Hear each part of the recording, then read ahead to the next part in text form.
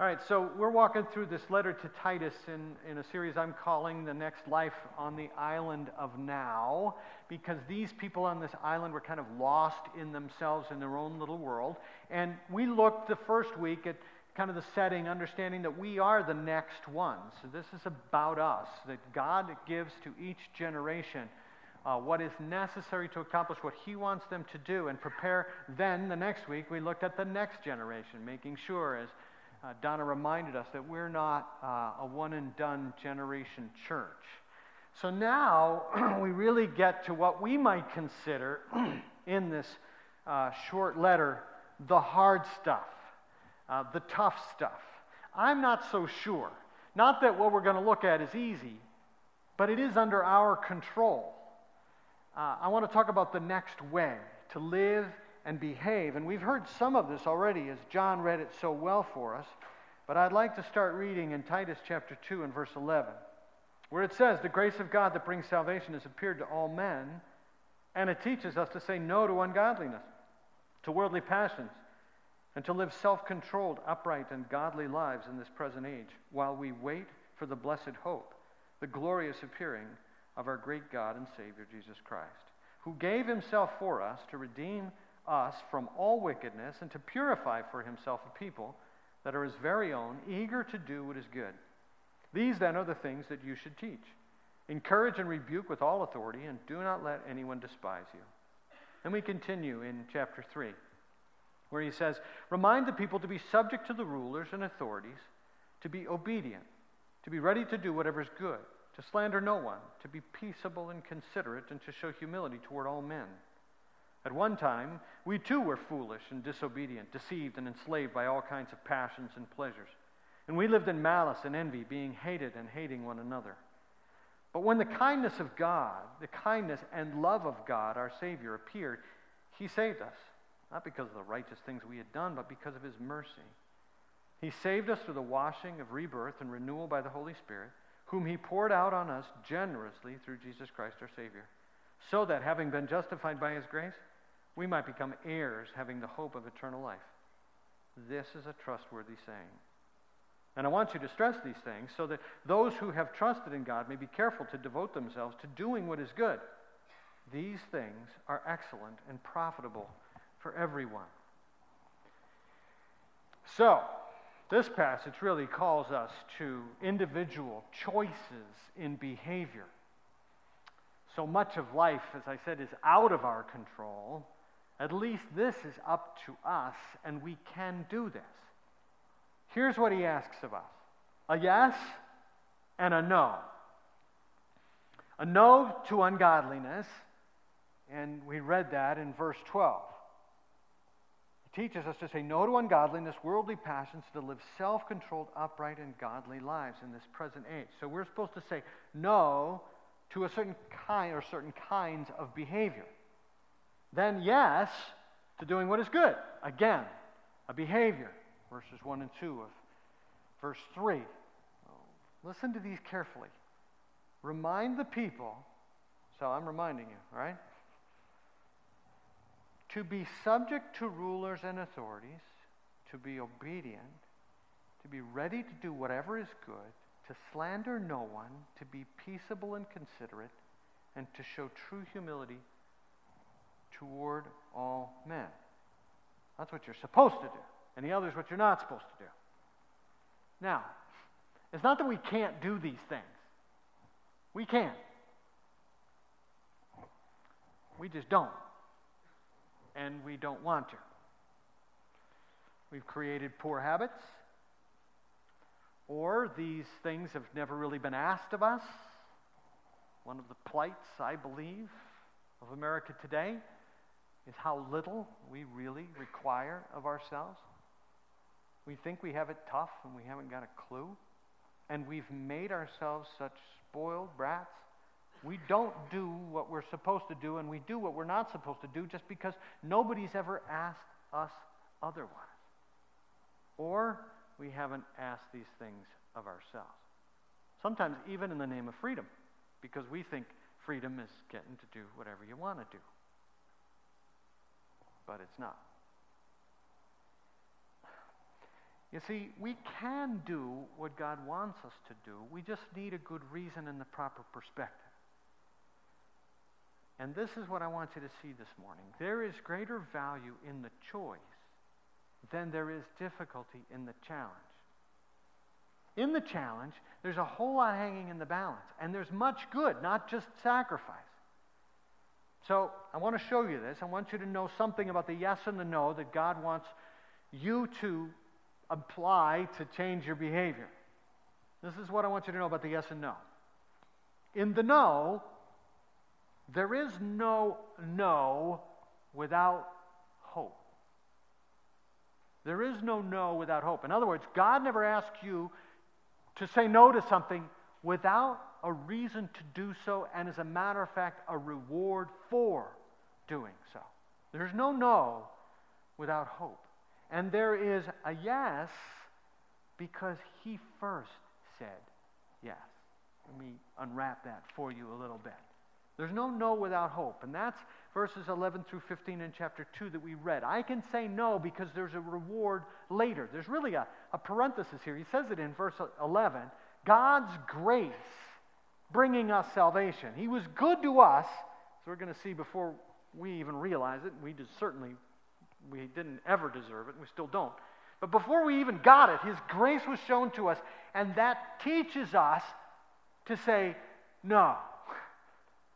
Because he was first good before we could even attempt to be good. He was good to us. And then in verse 14, kind of the end of it, he literally gives himself for us to redeem us out of all of this. He's got so much more in mind for us. He's got this eternal life that he's promised us, this world without end that's absolutely perfect, that's there for us if we will only respond. No to ungodly, worldly passions. We can live self-controlled, upright, and obedient lives. I can because there's a promise of hope. There's something coming.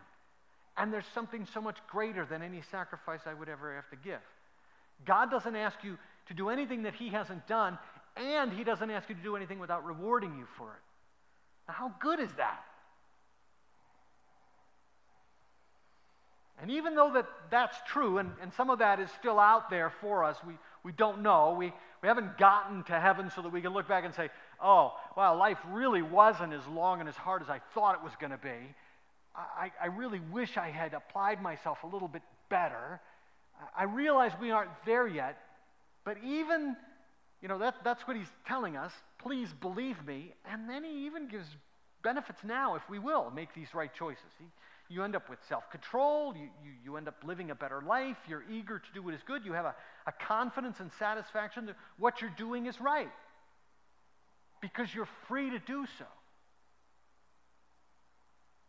We're celebrating freedom in these days. What is freedom? Freedom is the opportunity to do what's right, not do whatever you want. That's what freedom really is. And we forget that. We live in such tremendous privilege and opportunity that we think freedom is getting whatever you like. We have it, and we have the marvelous country that we live in because some people in the past made some choices towards what was right over what they wanted. Every signer of the Declaration of Independence suffered tremendous cost and price for doing so. Most of them lost their lives. All of them lost their property. Some of them finished their days in abject poverty. For prices. They paid to do what was right, not what they wanted. Nobody wanted that to happen. Nobody signed up to be persecuted.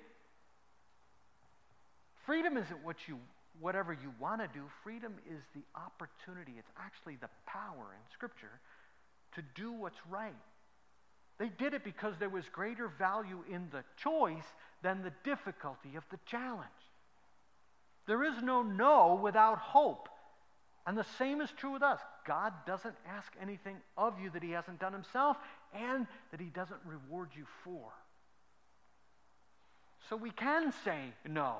His Grace shows us and it teaches us that we can say no because what he gave us is so much greater than anything he'll ever ask of us. And then there's a yes because he said yes. And that's what chapter 3 is about. I can do this because it has been done before. Now, I give you notes every week, and they're in here. On the back side is the passage of chapter 3, and it's divided up differently like this. And I want you to see why. There's a reason why I did that. Because you have to understand why he wrote this passage the way he did. Here's the yes. Remind the people to be subject to rulers and authorities, obedient, ready to do whatever's good. I've read it now several times. This is respect towards those who are hardest to listen to. This is taking initiative and looking for the opportunity. This is a real yes. This isn't just like well, if they ask it of me, I'll do it. He says, to be ready to do whatever's good, to be obedient, to slander nobody, be peaceable and considerate, seeking the best interest of other people. Now, that's what he's asking us to do. That's the positive stuff he's asking us to do. That's hard. What would cause me to do that? You don't like your government, you don't like your bosses, you don't like your situation. I don't want to be that way. What would ever cause me to want to treat the people that are hardest to treat that way? Why would I do that? Because of verses 3 through 8. Now, I separated it out because if you get down to verse 8, it says, this is a trustworthy saying. He's referring back to verses 3 through 8. This is the trustworthy saying. Now listen to this. At one time, we too were foolish and disobedient and deceived and enslaved by all kinds of passions and pleasures. You see, the very people that you don't want to obey and respect and that are in authority in your life for whatever reason, because it's your political authorities or your job situation or your schooling situation, because you'd look at them and say, you don't understand. They're fools. They're idiots. They're deceived. They're enslaved. They're a bunch of jerks. And I'm supposed to obey. We too were foolish. Just like that. We lived in malice and envy, being hated and hating one another. But when the kindness and love of God our Savior appeared, he saved us, not because of the righteous things that we had done, but because of his mercy. He saved us through the washing and rebirth and renewal of the Holy Spirit, whom he poured out generously through Jesus Christ our Lord and Savior, so that having been justified by his grace, we might become heirs of the hope of eternal life. Look at all that he did. We were them. If we're honest with ourselves, we're still like them to some degree, aren't we? And he was kind to us when we were not. What did you do to ever deserve the love of God? Nothing. Because you don't. But he was kind anyway, and he took the initiative. We didn't deserve any of it. And then, when he saves us, he not only saves us, he changes us, and then he transforms us. You don't deserve what he's still doing in your life and all that he's going to give you in eternal life. So that we can have the best forever.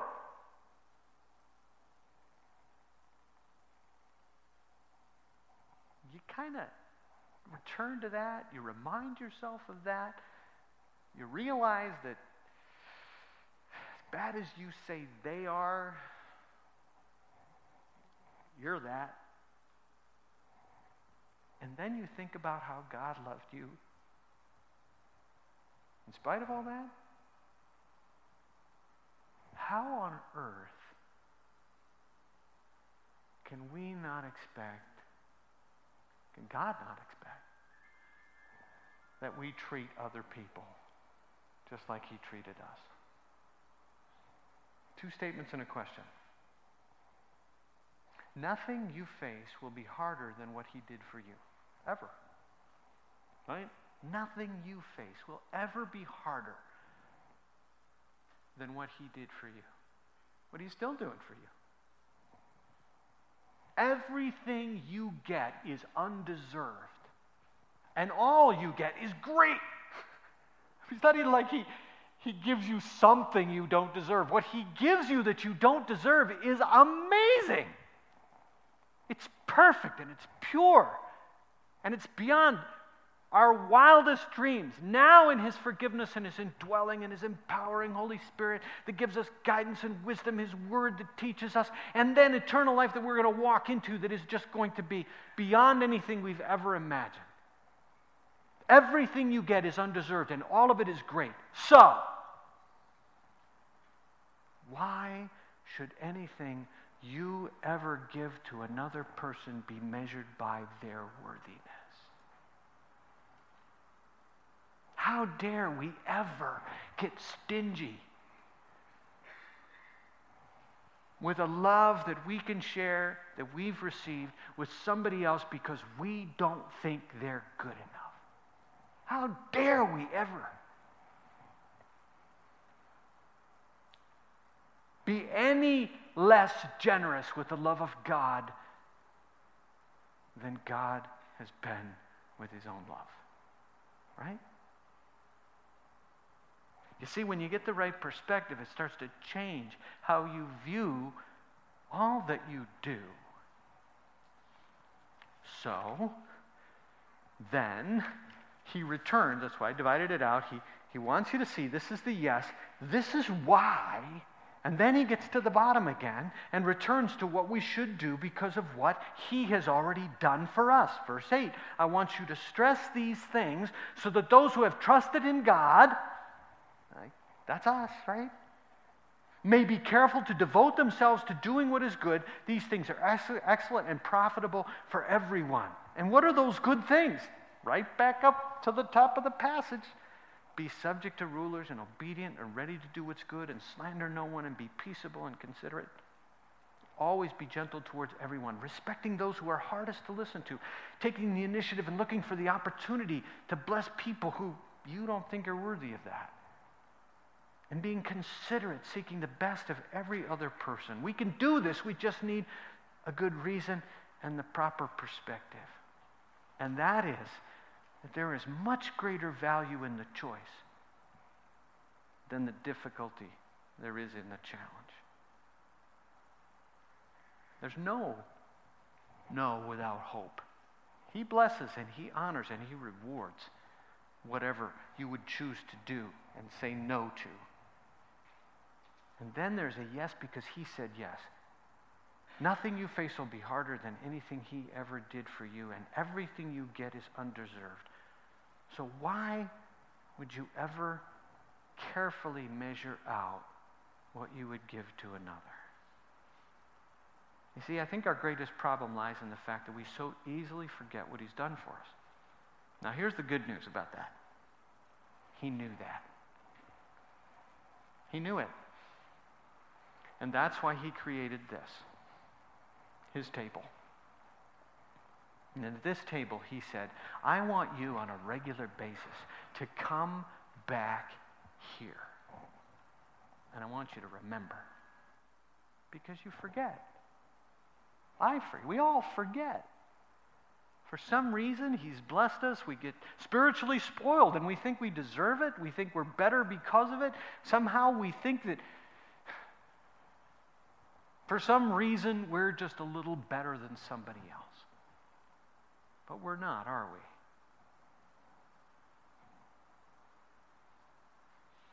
we? We too were foolish, disobedient, deceived, and enslaved.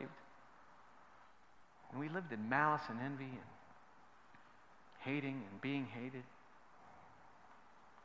But then there was this day when the kindness and love of God drew us into a repentant place. And we said, Dear God, you would do that for me? Wow. And he said, oh, that's just the beginning. I'm not just going to forgive you. I'm going to change you. And I'm going to empower you. And I'm going to fill you. And I'm going to use you. And someday, I'm going to give you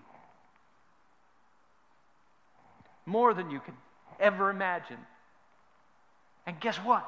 It will never end.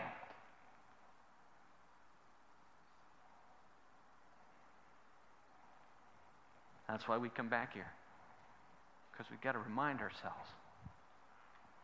And when we do,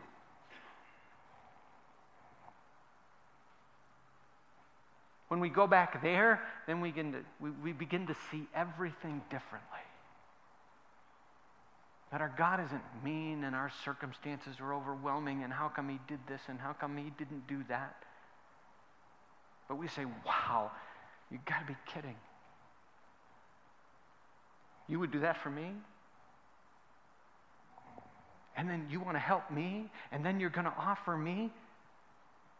And all he says in return is, now that I've blessed you with all that, wouldn't you like to be like that to somebody else?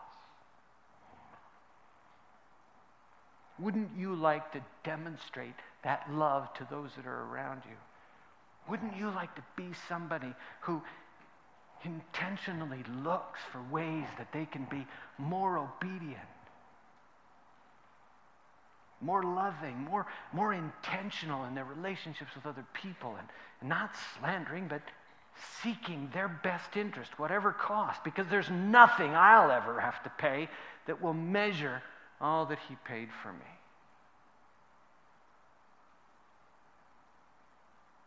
All God has ever wanted is a return on his investment.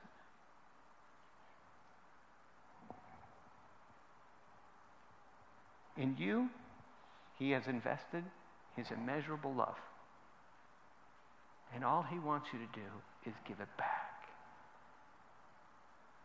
To him and all those around you that he loves. And that's every single one. Because the Bible says God so loved the world, the whole world.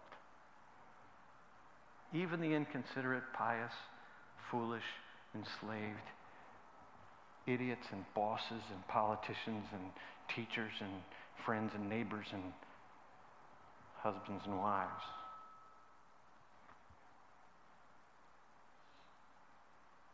So, let's go back here and let's remember. Let's come back to this place and ask ourselves where we stand in the no's and the yeses. Look at all that he said no to so that he could offer you what he's offered you. And look at all that he said yes to so that he could offer you all that is to come. And let's celebrate that. And I trust that each one of us has done that, but I'm not so foolish as to think that every one of us has. So I would like to give an opportunity for each one of us to reflect on what that would mean. Also, in your bulletin are these things called guided prayers. They're just an opportunity to help articulate some things that you might want to say to God that you don't know how to say. A prayer is just an open conversation with God. There's no magic formula, and these are not the perfect words. But if you're not sure how to express yourself, if you're searching for the truth and you don't know, there's a prayer for that. If you've never really come to understand all that God's done for you, there's a prayer of belief here that I would really encourage you to follow and allow that to be yours as you would express it to him. Because it says in here, I admit that I'm weaker and more sinful than I've ever before believed. But through you, I am more loved and accepted than I've ever dared to hope. And I thank you for paying my debt and bearing my punishment on the cross and offering forgiveness and new life. Knowing that you have been raised from the dead, I turn from my sins